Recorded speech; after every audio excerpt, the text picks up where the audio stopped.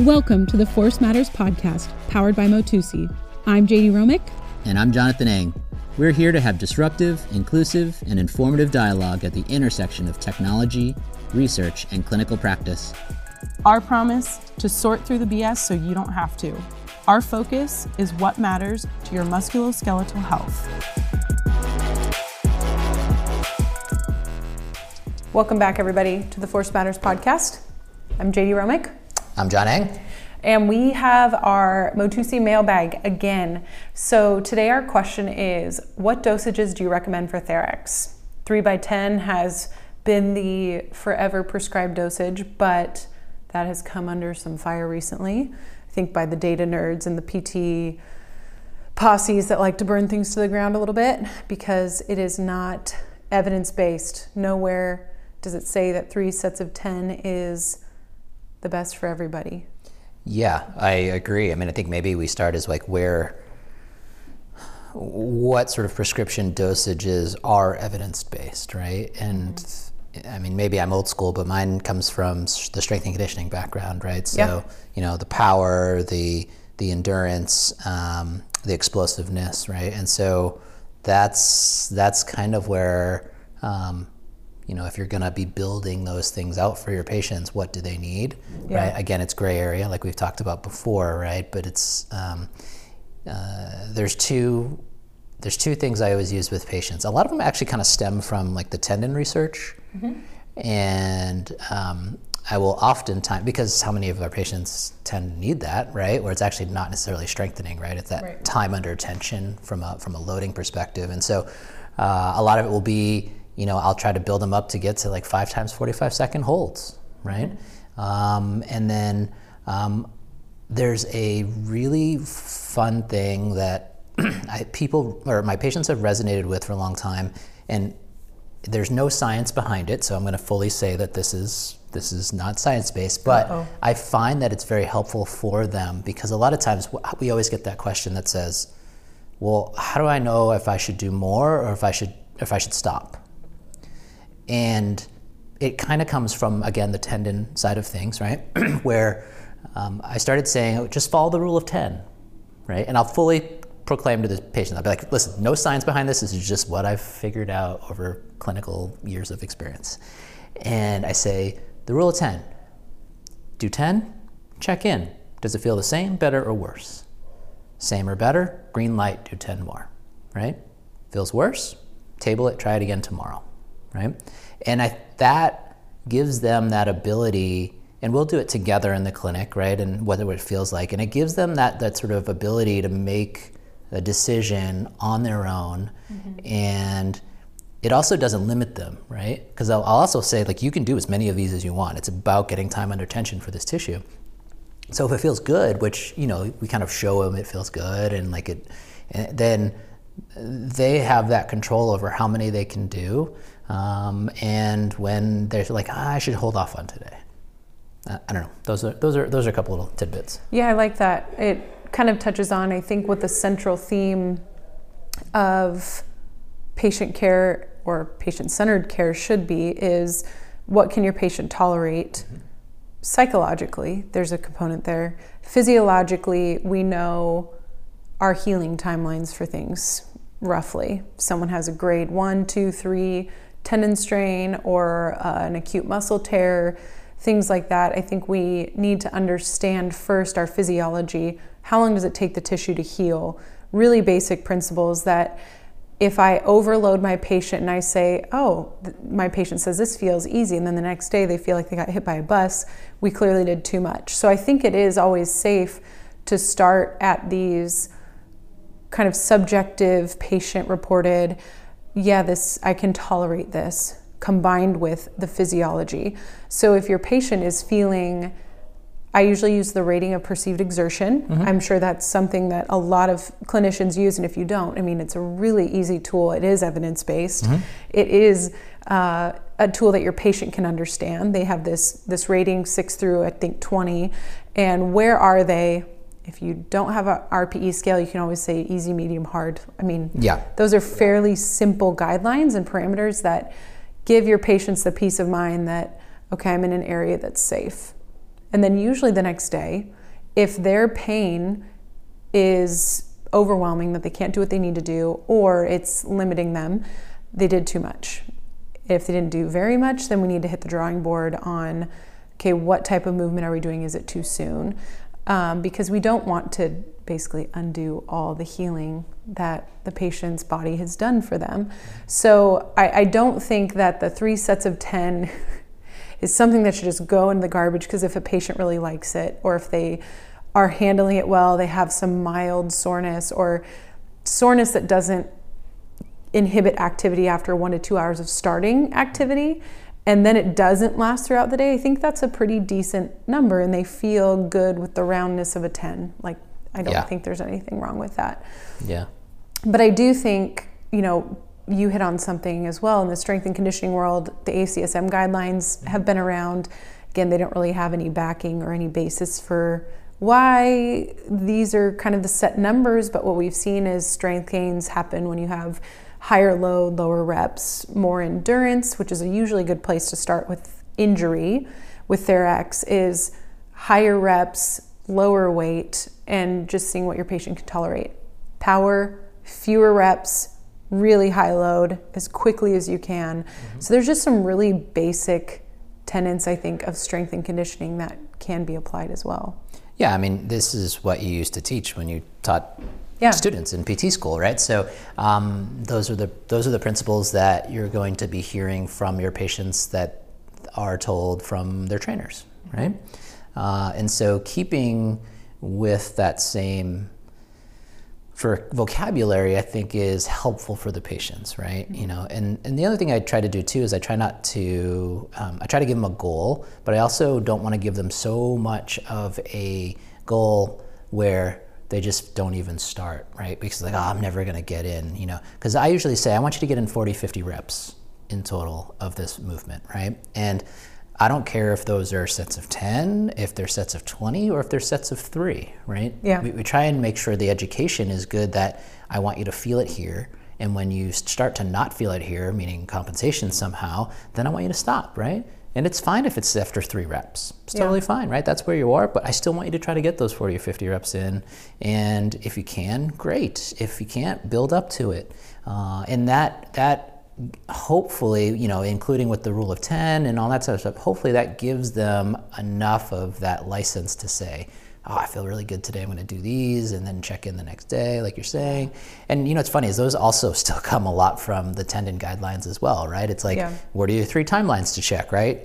During, immediately following, and 24 hours after, the activity. Yeah, those are great follow-up timelines. I want to share a little bit of story. This is kind of my own mailbag. I made someone throw up in PT once, and it was I felt horrible. The gentleman in question came into the clinic, and I could tell maybe he hasn't been the most active, and he came in with some knee pain and, very sedentary job, but came in, and our gym space was very healthy, active, we had turf and weights, and I think part of him felt ashamed that he wasn't more active, but said he was more active than what I think he was. And so I didn't start him with anything very difficult. When we were testing kind of just some basic motions of, walking, step up, squats, just things like that, we did some reps of goblet squats, or maybe that was just regular squats with a weight in front to kind of mimic everyday stuff. He did about a set of 10 of those. And then I had him do some step ups to see how his knee felt going up and down stairs. So after doing, honestly, it was probably a round of 10 squats and then another round of maybe 10 step ups each leg, just kind of seeing how the fatigue impacted his pain.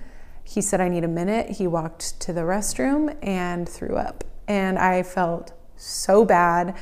Part of it was, honestly, he overestimated to me what he was doing currently for his physical activity. But as a clinician, it was very humbling for me to know just getting someone more reps and more load and more activity and more and make their body resilient. My bias is usually to load people and make their body resilient, but super humbling, because this person didn't do very much and still felt pretty terrible. So that was a lesson to me of take it slow. Some of these folks haven't really done much physical activity for a while, and sometimes finding their RPE of 16, 17 is too much, and sometimes you need to work them into that kind of moderate, maybe a little bit hard, but moderate area to find a good baseline. So that's a great story. I have follow-up questions on that, but I want to actually get back to the RPE thing, right? So you mentioned, the 0 through 20. 6 through 20. Sorry, 6 through 20. Talk to me about, say, 0 to 10, right? Or like the the most common scales, if you will, right? And what the research says about that. So the RPE is supposed to align somewhat with heart rate. So if light is about 60 beats per minute, you take that 6 at the bottom and multiply it by 10. And then it goes to 20, which is like supposed to be equivalent to like 200. That's like max, like failure. If you're between, I think, the 150 and 170, that's hard. So you're really actually working to a decent level, and then kind of in between there, I think from 7 to 15, it goes from like light, very light to moderate to then heavy or hard. So I think you can use a 0 to 10 scale. I think you can use a 0 to 5 scale. I don't know that it really matters so much, but having something to measure your patient's subjective response in an objective way gives you, I think, a little bit more to go off of than just saying, how are you feeling?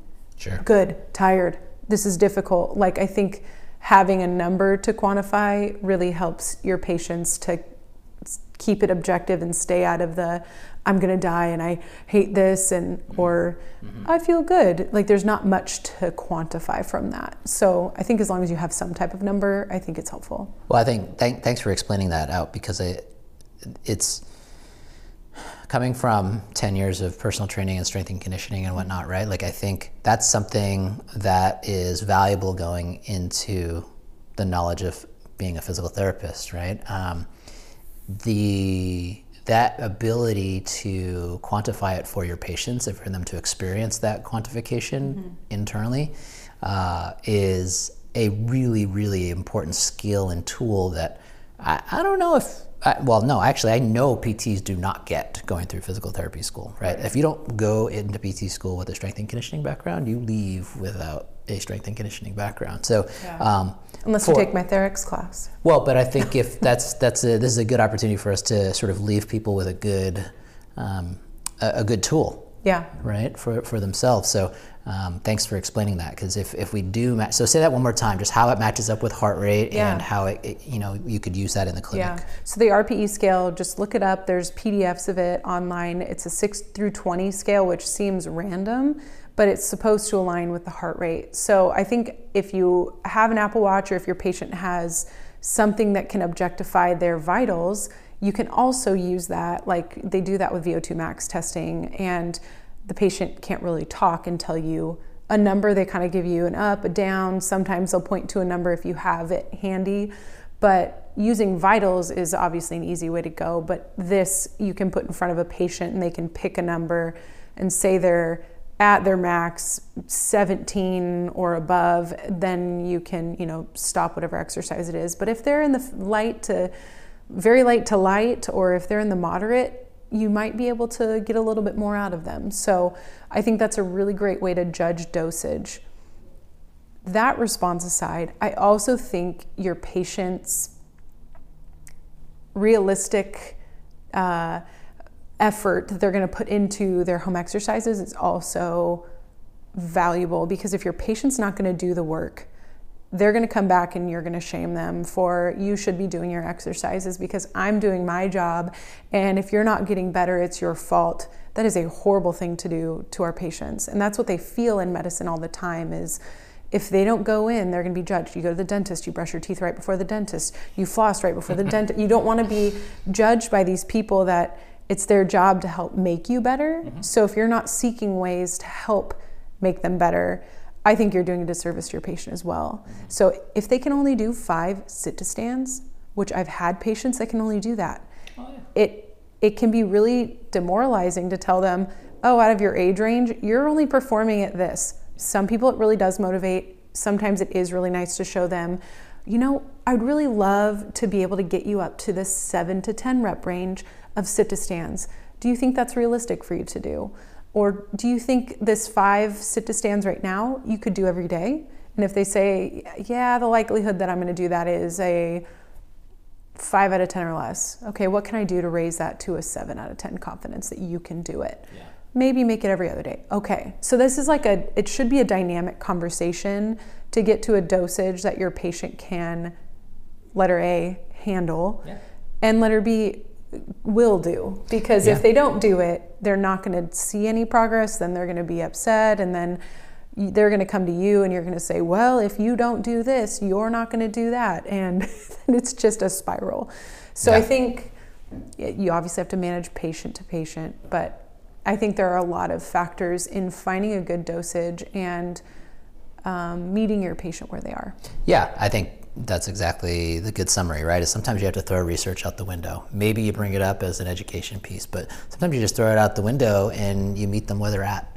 And which is evidence-based. Well, okay, yes. So it's not that you're wrong, it's just that that's exactly a touch point is people think evidence is only hard numbers, hard facts, hard objective stuff, but there is a lot of patient-centered data out there that says if you meet your patient where they are, they're going to be more likely to be successful than if you use shame, fear as motivators. Sure. So I think there's other data that we have to look at rather than just objective numbers. You need to do this, you need to do this, you need to do this. Yeah. But there's a human on the other side of you need to do.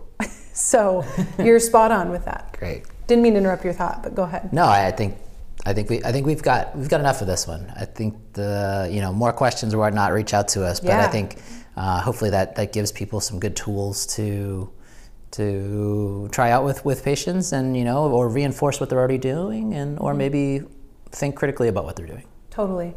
So definitely hit us up if you have something to add in the comments. If you have experience with any of the stories or any of the comments in this episode, hit us in the DMs, hit us in the comments, and we look forward to hearing you on our next mailbag, which our next topic we have is what types of things do you do to get buy-in from your patients that doesn't involve an outdated or less effective modality? So what types of things do you do to get buy-in? Maybe outside of, the ultrasound, the e-stim, maybe therapeutic massage if that's something you use a lot. How do you get buy-in from your patients? How do you get them to keep coming back? We'd love to hear from you on the next one. And until then, keep moving. You've been listening to the Force Matters podcast. We appreciate you tuning in and really want to hear from you. Visit us at our website at motusi.com. Our new Instagram handle is @ForceMattersPodcast. DM us there, participate in our Force Matters mailbag segments, and just keep following along. Until our next one, keep moving.